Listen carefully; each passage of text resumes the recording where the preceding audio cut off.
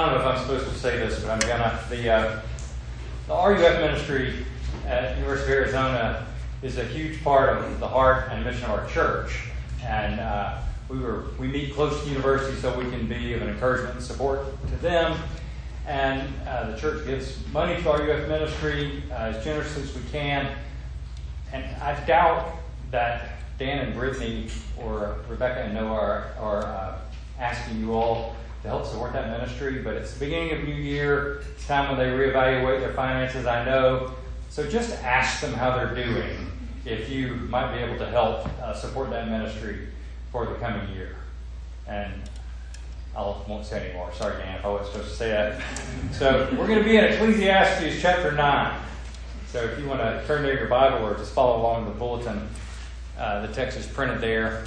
I've read a lot of commentaries and heard a lot of sermons about this text. And what I've been able to deduce with reference to the original Hebrew and things is that we're all going to die. It's fairly clear here.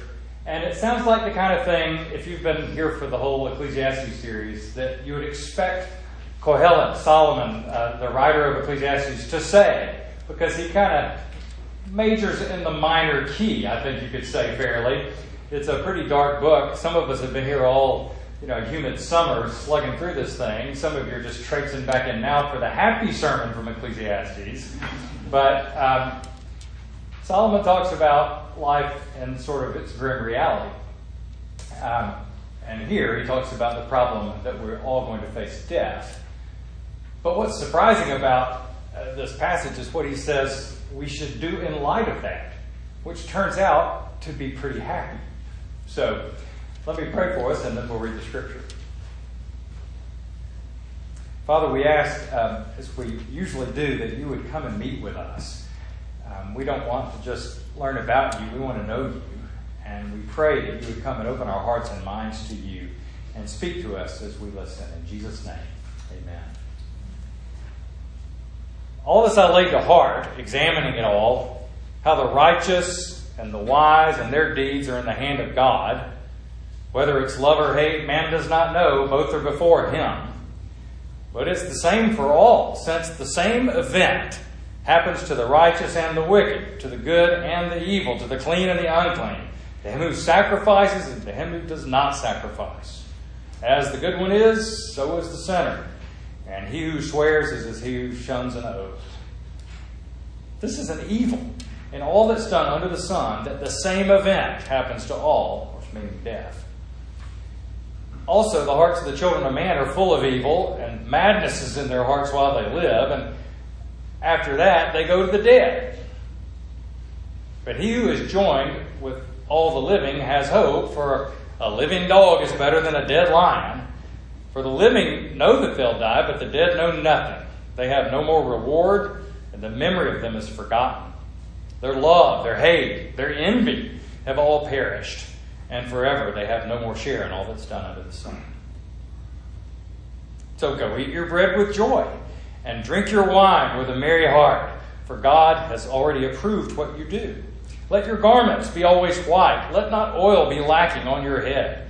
Enjoy life with the wife whom you love all the days of your vain life that he has given you under the sun, because that is your portion in life and in your toil at which you toil under the sun.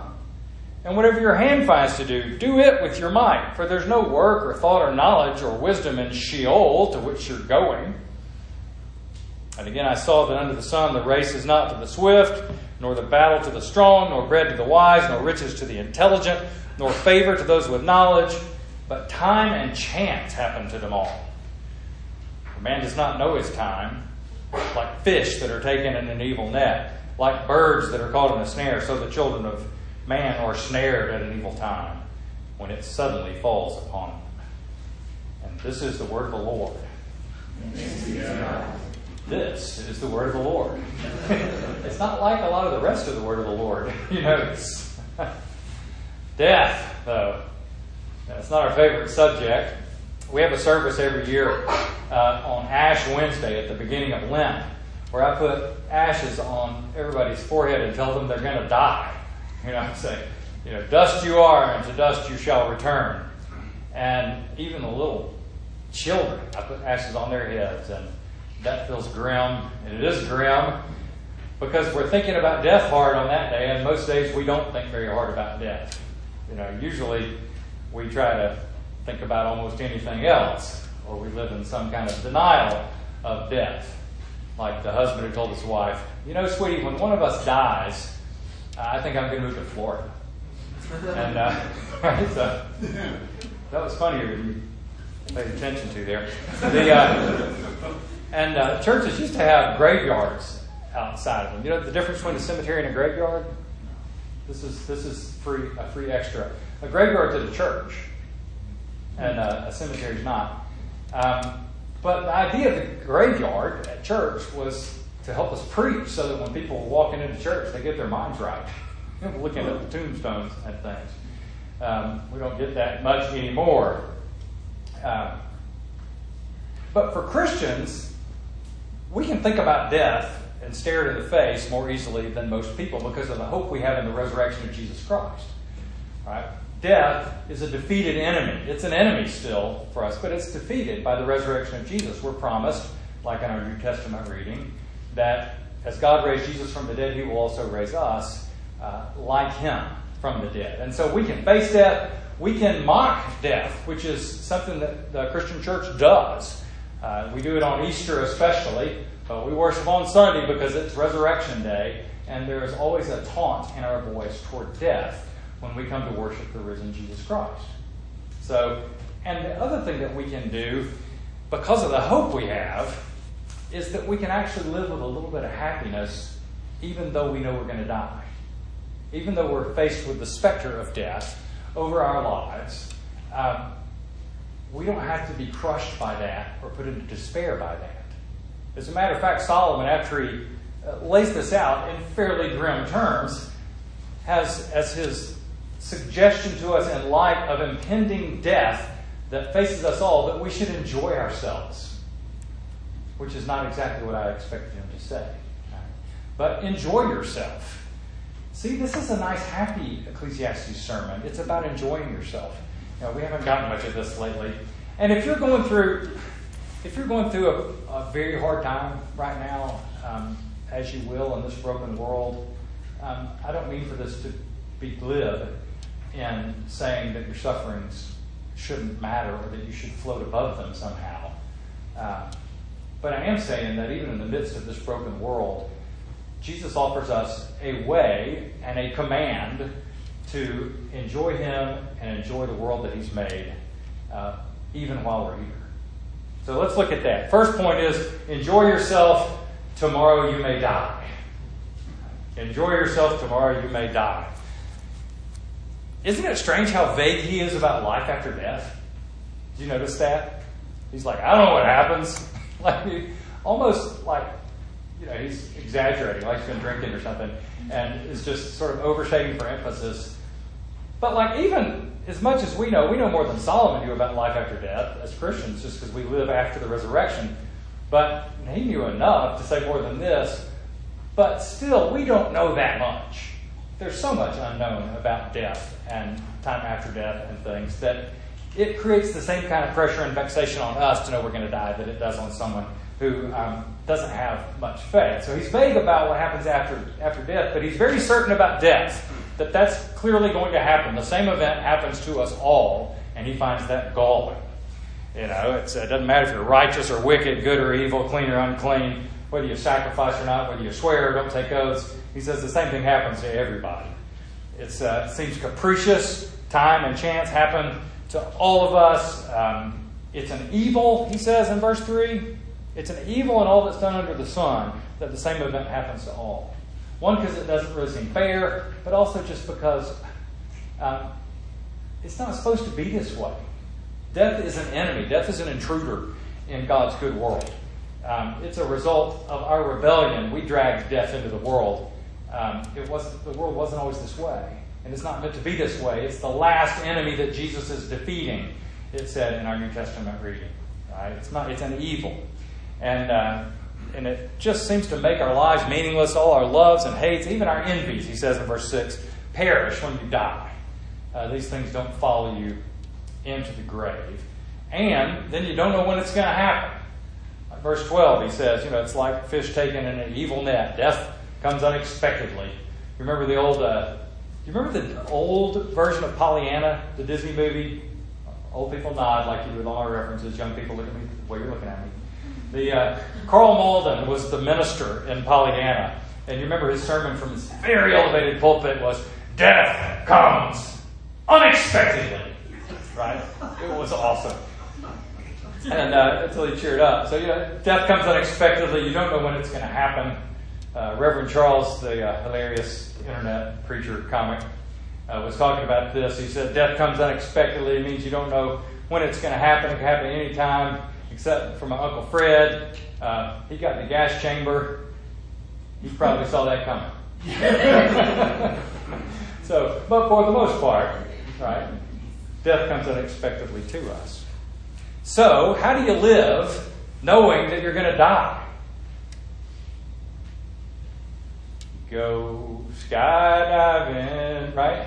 Tim McGraw, anybody? No. You go Rocky Mountain climbing. You go 2.7 seconds on a bull named Fu Manchu, right? Live like you're dying. You make the most of your life knowing that you're going to die. And usually when I quote a country song in a sermon, it's by contrast to what the Bible says. But that's kind of what Solomon says, isn't it? He says, since you're going to die and since it's so vexing, enjoy your life a little bit. Which is not the answer you might expect. Go eat your bread with joy. Verse 7, drink your wine with a merry heart. 8, let your garments be white. Clean up. Dress up. Don't let oil be lacking on your head. Enjoy your wife with whom you love all the days of your vain life. No, did anybody embroider that for you when you got married, like that verse? Enjoy life with the wife whom you love all the days of your vain life.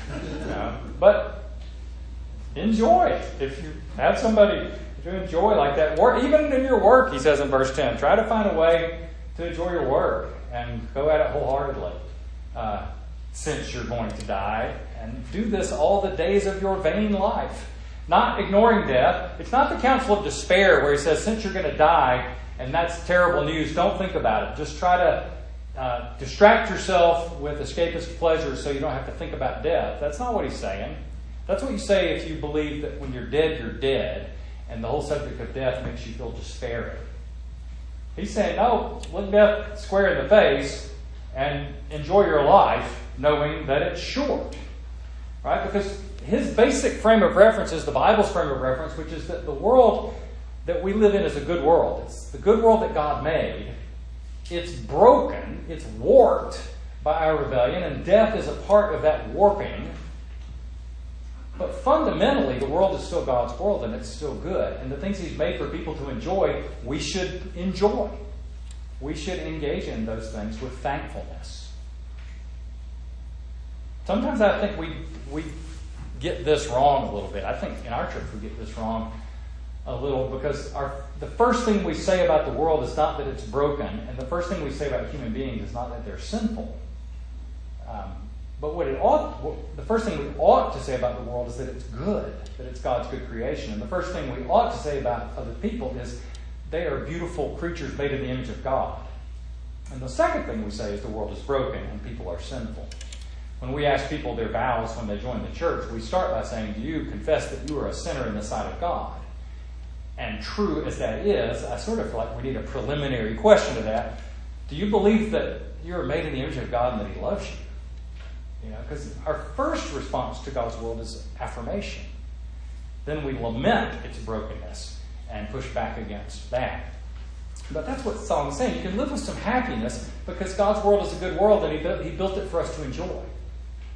And that's not unspiritual. Food and wine and friends and love and work are things he's given us, made us for, right? So we can enjoy those things. Now, knowing you're going to die also makes you sober about some things.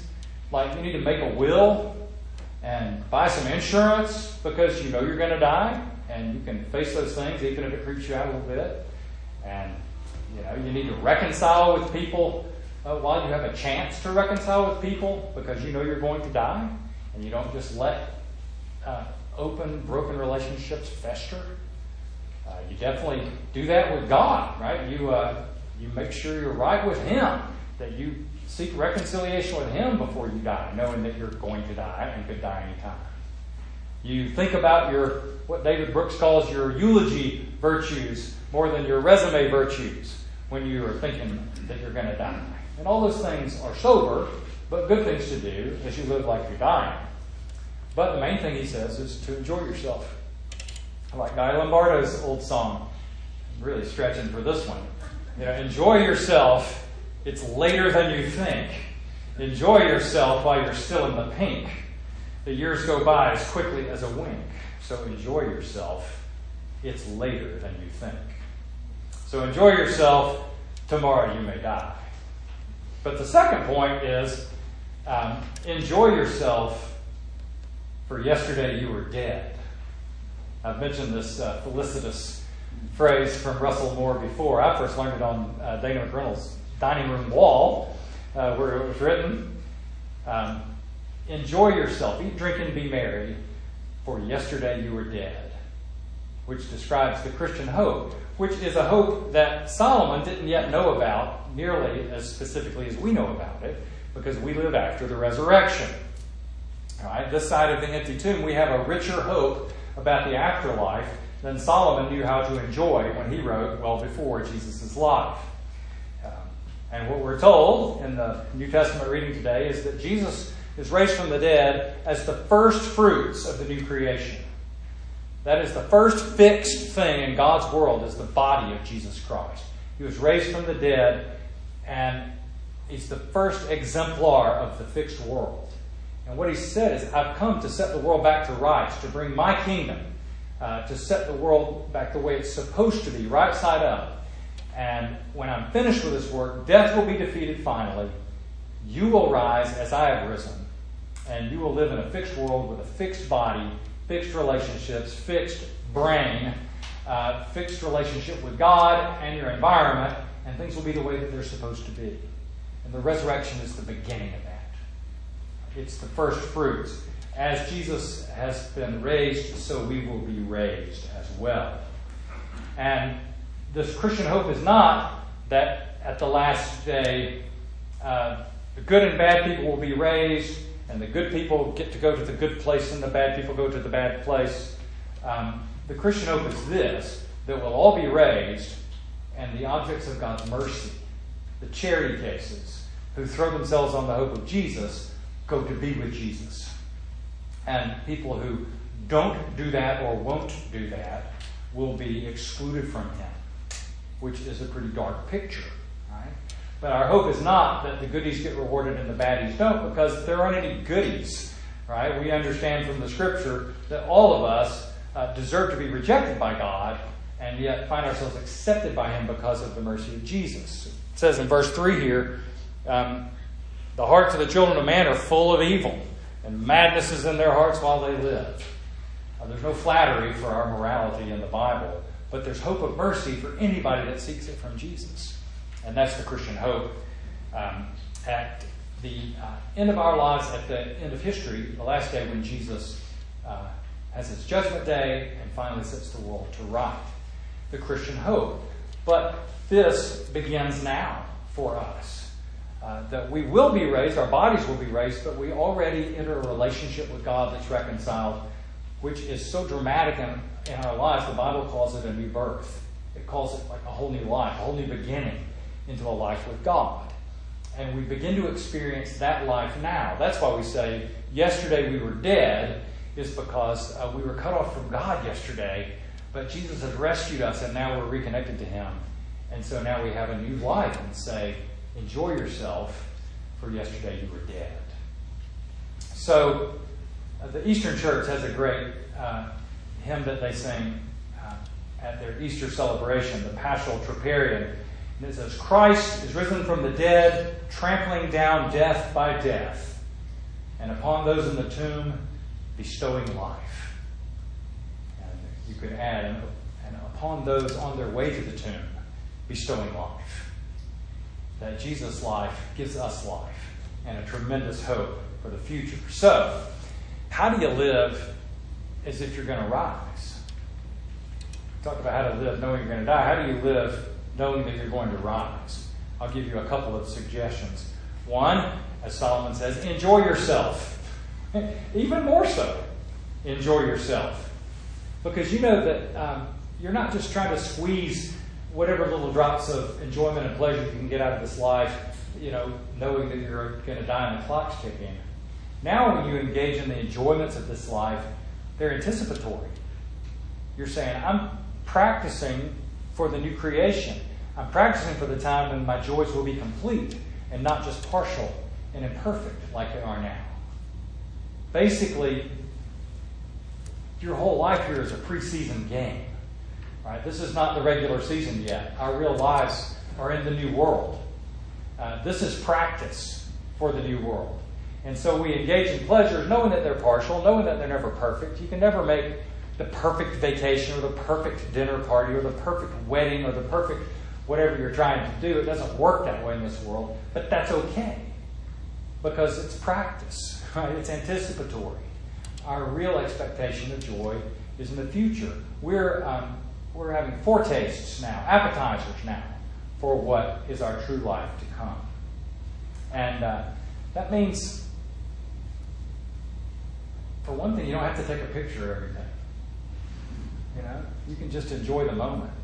Because we're not making perfect memories here that we can capture and always keep. We're just practicing, right? You don't record preseason games and keep them in your collection of your team's games, right? That's just preseason. Nothing wrong with pictures at all. I'm just saying that the pressure of the perfect moment being captured doesn't press on us like it might because we believe we will rise. Right? So you can enjoy yourself even more so. Secondly, your priorities can be reshaped by knowing that you're going to rise. You can think differently about what's important to you by asking yourself, how is this going to look to me from the perspective of the new creation? When I look back on my life from the next world, what's going to be the best money I spent in retrospect? Is it going to be your favorite car that you ever bought or your favorite house that you ever lived in? Maybe it'll be, depends on the car you get, I guess, but it could be that. But probably it's going to be money you gave away. I think that's probably true for most of us. You'll probably be happiest about the money you gave away. You'll think that's the best money you spent in retrospect. And believing that you're going to rise means that you can go ahead and give stuff away because you're not trying to get the perfect collection of everything, of accoutrements into your life so that this life can be perfect now. We're just trying things out, testing them, see what we like, what we're good at, practicing for the new creation. So you can be like, how old people at some point start giving their stuff away? I know. Because you start looking at your stuff and you start thinking, well, my kids don't want this.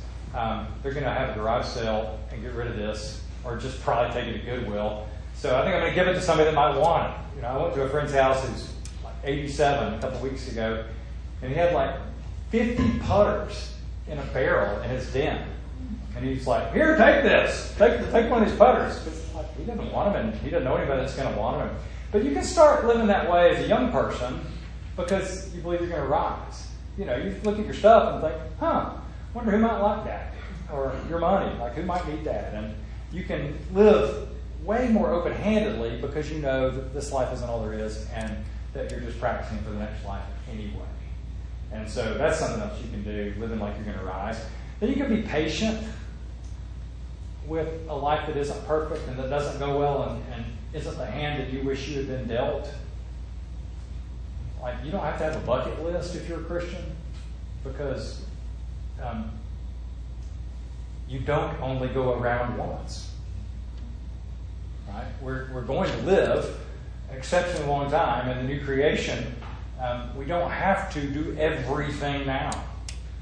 Right? You can just be where you are and enjoy the place you're in and be present in the moment without always thinking about the fear of missing out.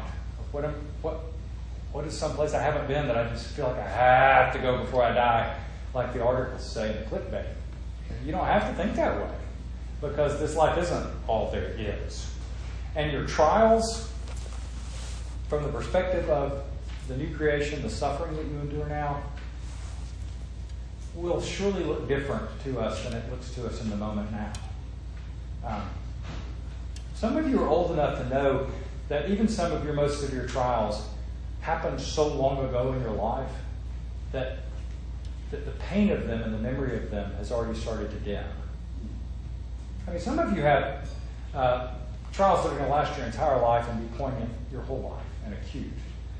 But even then, you have to think that from the perspective of eternity, it's going to look different to you. And you can sort of live into that now, embrace that now, and say, you know, you may have a trial that makes every day seem incredibly long, but ultimately it's not going to seem so long. And the hope of the resurrection gives you toughness and endurance that you wouldn't otherwise have in trials. And then the last thing is that you don't have to be so afraid of death. You don't have to be so afraid of death. It's okay to die. It's okay to die young for a Christian. It really is. It's okay if your kids die young. And I don't mean that to sound harsh, because I don't know worse things than that.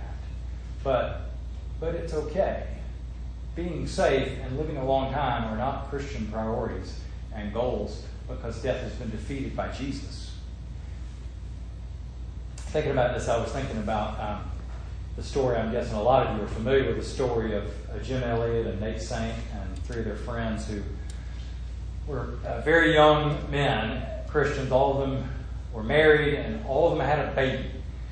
But they wanted to go to the Auca Indians and take the hope of the gospel of Jesus to the Auca Indians, who had never had much connection at all with the outside world and were reportedly a violent tribe. And so they were pilots, and they flew over this area to sort of reconnoiter, but also to try to drop some gifts and things to make a connection, to grease the skids a little bit for going and meeting these people and to visit them. And finally they decided, it's been time enough that they would go ahead and try and go meet them. So all their wives are pretty nervous about this. They're praying for them. And they go, and very soon after they land, they lose radio contact with the people who are keeping up with them. And some others take a plane and fly over, and they see the plane that's landing on the beach has been completely destroyed. And they land and find that all 5 of them had immediately been killed. And so here you've got 5 widows, 5 orphan children. There's a headline in a newspaper that had the 5 pictures side by side, and the headline was, "A waste of young life, ? A waste of young life." And at least Jim Elliot, I know, would have said, "Are you kidding me? This isn't a waste of young life. This is a head start." Because he's famous for his quote. Right? Some of you have heard this. He's no fool to give up what he cannot keep, to gain what he cannot lose. Because he had the hope of the resurrection. That's what he believed. And the widows, who are now widows, young widows, with their orphaned children, grieved, and then they went back to the Aucas.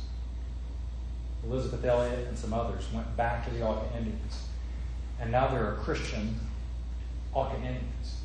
That there will be Auca Indians around the throne of Jesus in the new creation with Jim Elliot and Nate Saint and their friends. And it's not a waste of young life at all. Because with the hope of the resurrection, we can be frivolous with our lives in this fantastic cause that we're in. And we can freely give our lives and allow our children to give their lives for the sake of the gospel.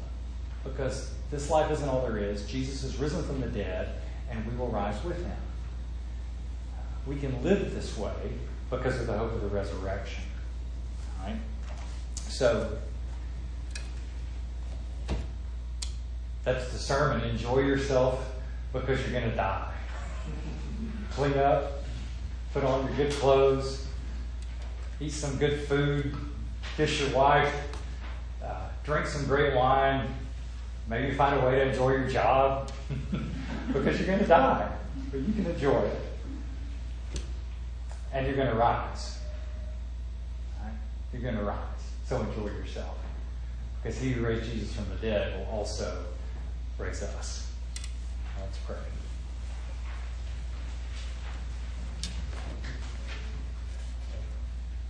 Father, I pray for myself and for my friends here that you would let us believe this and experience some of the joy of being your children in your world.